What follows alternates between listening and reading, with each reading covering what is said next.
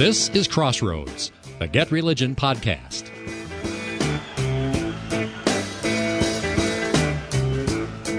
The headline in the New York Times, Why Mark Ruffalo and Wendell Pierce Are Fighting for a Crumbling Church, a story about West Park Presbyterian Church in Manhattan.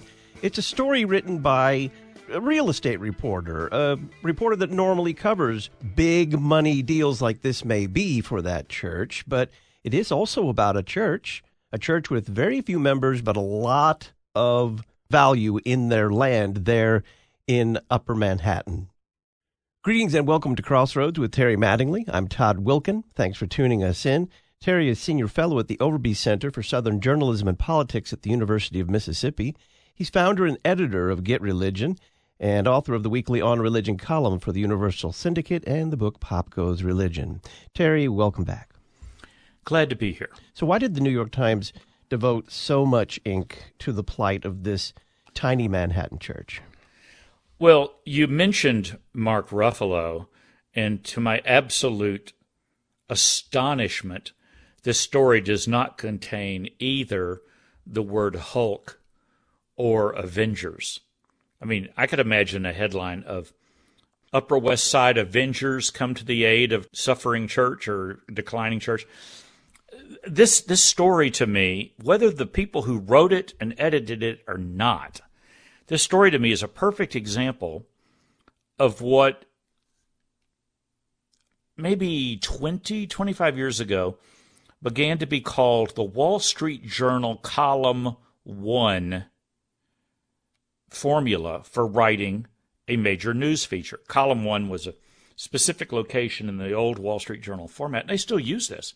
And the whole idea of these features could be summed up as one person put it: don't tell me a story about 12 people. Tell me a story about 12 people who stand for hundreds or thousands of people. In my own teaching, I called this symbolic detail writing. And in a way, this story is symbolic of much larger issues. And you can see that in some of the language that the New York Times throws at this story. But they see it, just like you said, primarily as a real estate story. And I'm saying that, of course, it's a real estate story, but it's also an important religion story when you consider the other subjects that are linked to it. Here's one of the summary paragraphs where you can sense the Times trying to let readers know why this matters. What has ensued, it says, is a perplexing tug-of-war for the moral high ground set against the backdrop of a long-running conflict over who feels like they should have control over the city's future. And in this battle, it's primarily about New York City's urgent need for additional housing. That's what gets this covered by a writer who specializes in real estate. And there's nobody involved in this story, as far as I can tell, coming from the religion desk. So is this a religion story? Well, I'll be the first to admit that it's primarily a big bucks real estate story and an interesting battle of what happens when the very powerful artistic community of New York City gets involved in a political fight about a historic landmark, in this case, a church. Yet at the same time, what I want our listeners to think about right now is if they live in a city larger than 100,000 people, I want them to think about their downtown areas. And this is especially true if they live in a city with more than 1 million people. And I want them to think about the churches that are located in downtown of their city. And are those churches flourishing? Are those churches declining? How much is the land under them worth? And finally, what are the brand names on the church signs on the front of those very strategically located and thus valuable buildings in those downtown areas. Because while, yes, this is an oh-so-typical New York story, and not every fading, crumbling church in America has a member of the Marvel comic universe living in an apartment nearby who frequents certain types of events at that church. We can talk more about that. The Hulk doesn't live within a block of these other churches.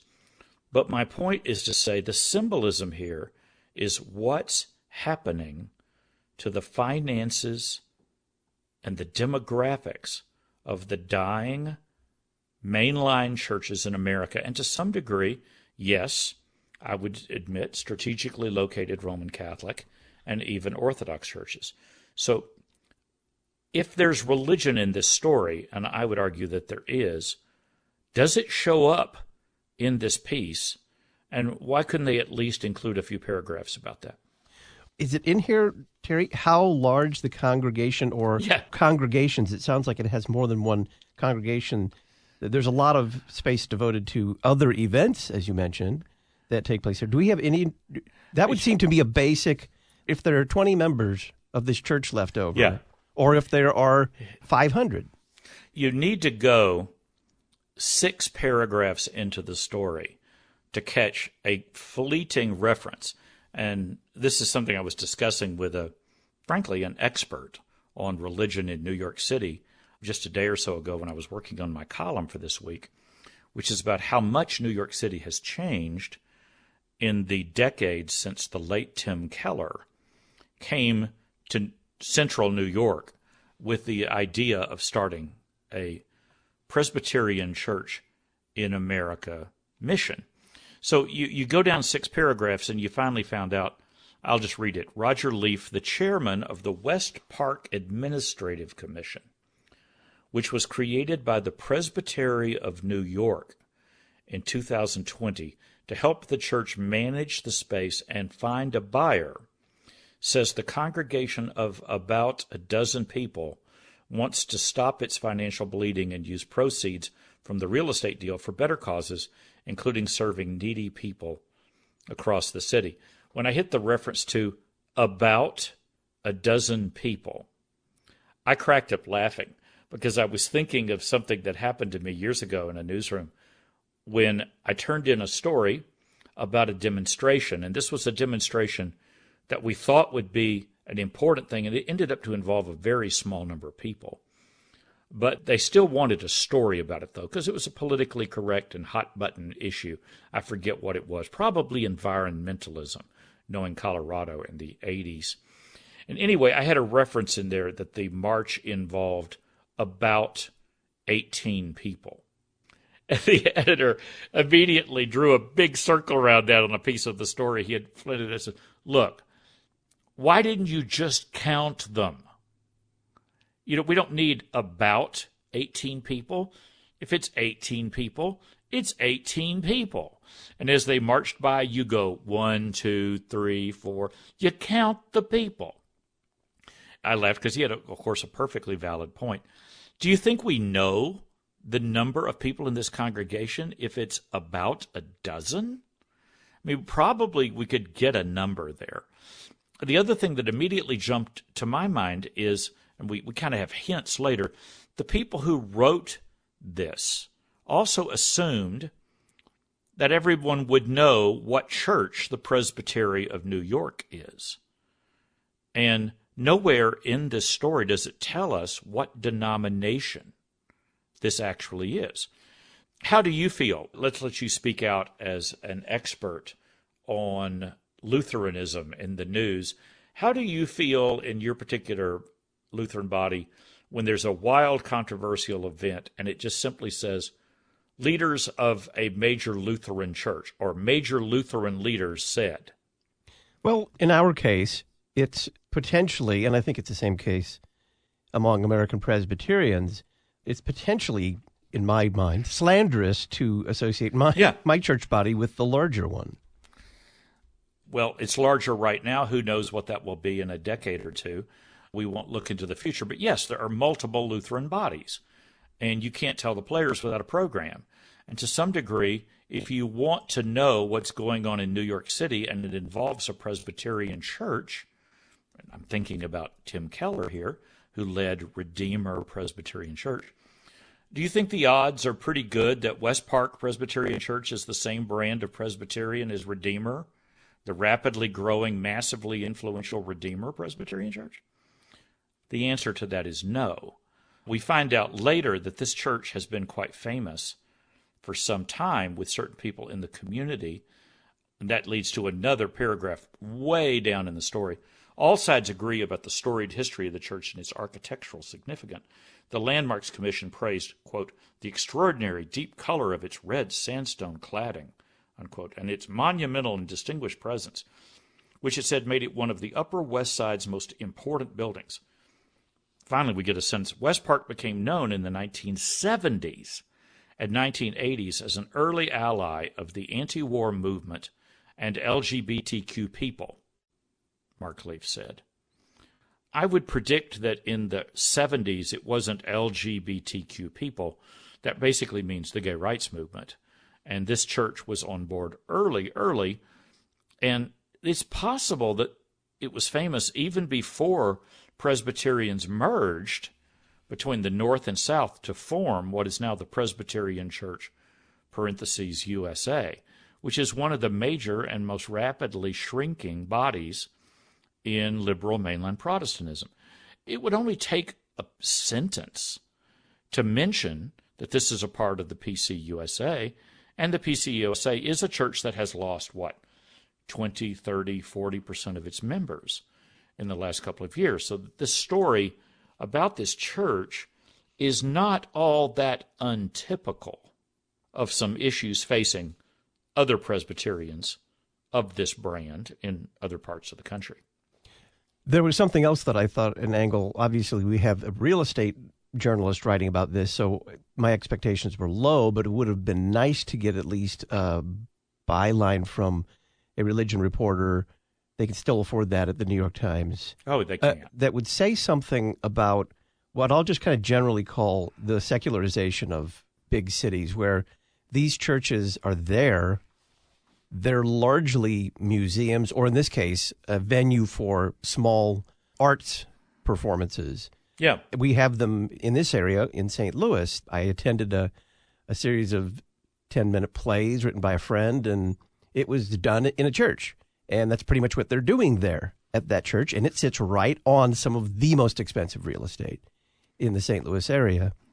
So that, to me, is a fascinating angle. Churches sitting on very expensive real estate in urban centers that are not being used as churches anymore, or much. Or much used very often or in a big way as churches. And, once again, this is not a new story. When I arrived at the Rocky Mountain News in 1983 in Denver, I walked out the front door and immediately walked all over downtown Denver looking for churches. I wanted to know who was in downtown and kind of what the condition of those churches were. And they were already in trouble. In the early 1980s, they were having trouble keeping their doors open. The congregations were heavily aged. They didn't have children. They didn't have young people.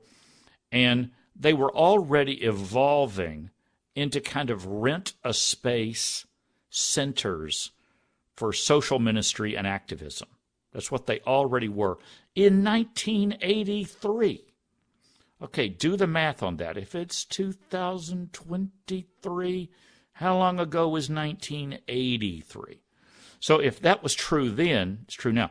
I did that, frankly. I canvassed my downtown because when I lived in Charlotte, North Carolina, one of the most interesting stories is that right in downtown Charlotte was the First United Methodist Church of Charlotte, and it was growing. It had a pastor who had come in, was reactivating that church's ministries and a lot of social issues and stuff, but also, quite frankly, in evangelism. He was holding evangelism meetings. He was hilariously funny, deeply Southern. In other words, he fit Charlotte, North Carolina, and his church was growing. They were making converts, and it stood out in 1980 when I wrote that story. It stood out, maybe 81. Anyway, it stood out as a kind of man bites dog story in the sense that it was a mainline church in the middle of downtown that was adding members, young members, singles, young couples. And it stood out for that reason. So, yes, this story in the New York Times could have used one or two stories that noted the figures from an organization called A Journey Through NYC Religions, which make it into my column this week about how New York City used to be the primary thing people talked about as secular city, and now people are beginning to talk about it as a prime example of a post-secular city, which is not to say that it's a Christian city, but to say that it's a multicultural, multi-religious boiling pot of religion, which, by the way, includes growing numbers of evangelical and Pentecostal churches. A Journey Through New York City Religions does a face-to-face canvass with evangelical leaders, and they found that in 2000, soon after the arrival of Tim Keller, to open the very risky business of starting Redeemer Presbyterian Church in the heart of Manhattan, there were 120 evangelical churches in the center city of New York from just above Central Park to Wall Street and Lower Manhattan.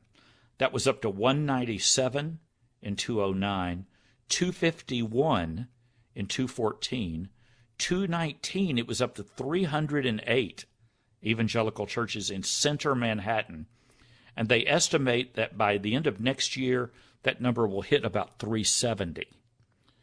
Now, that would have been an interesting note. Let's just put it this way.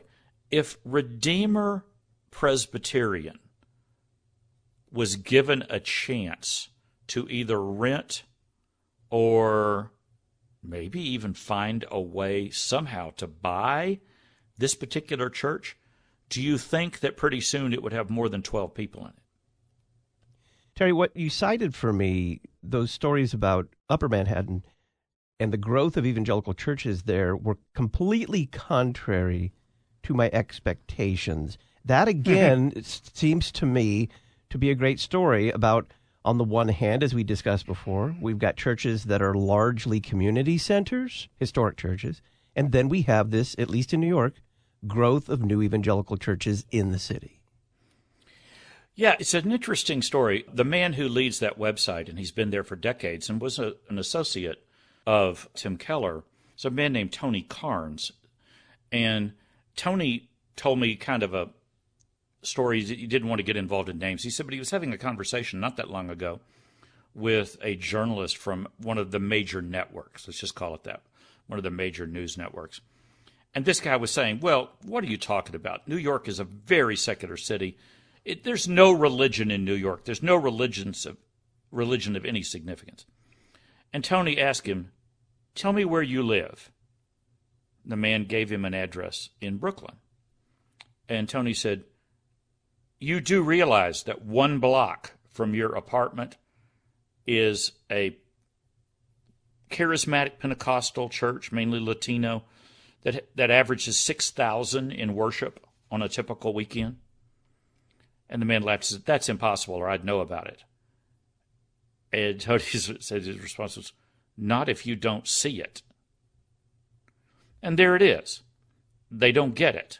I mean, to some degree, they can't see what's happening in New York around them, in part because the major media, academic, and to some degree high finance structures of New York remain highly secular.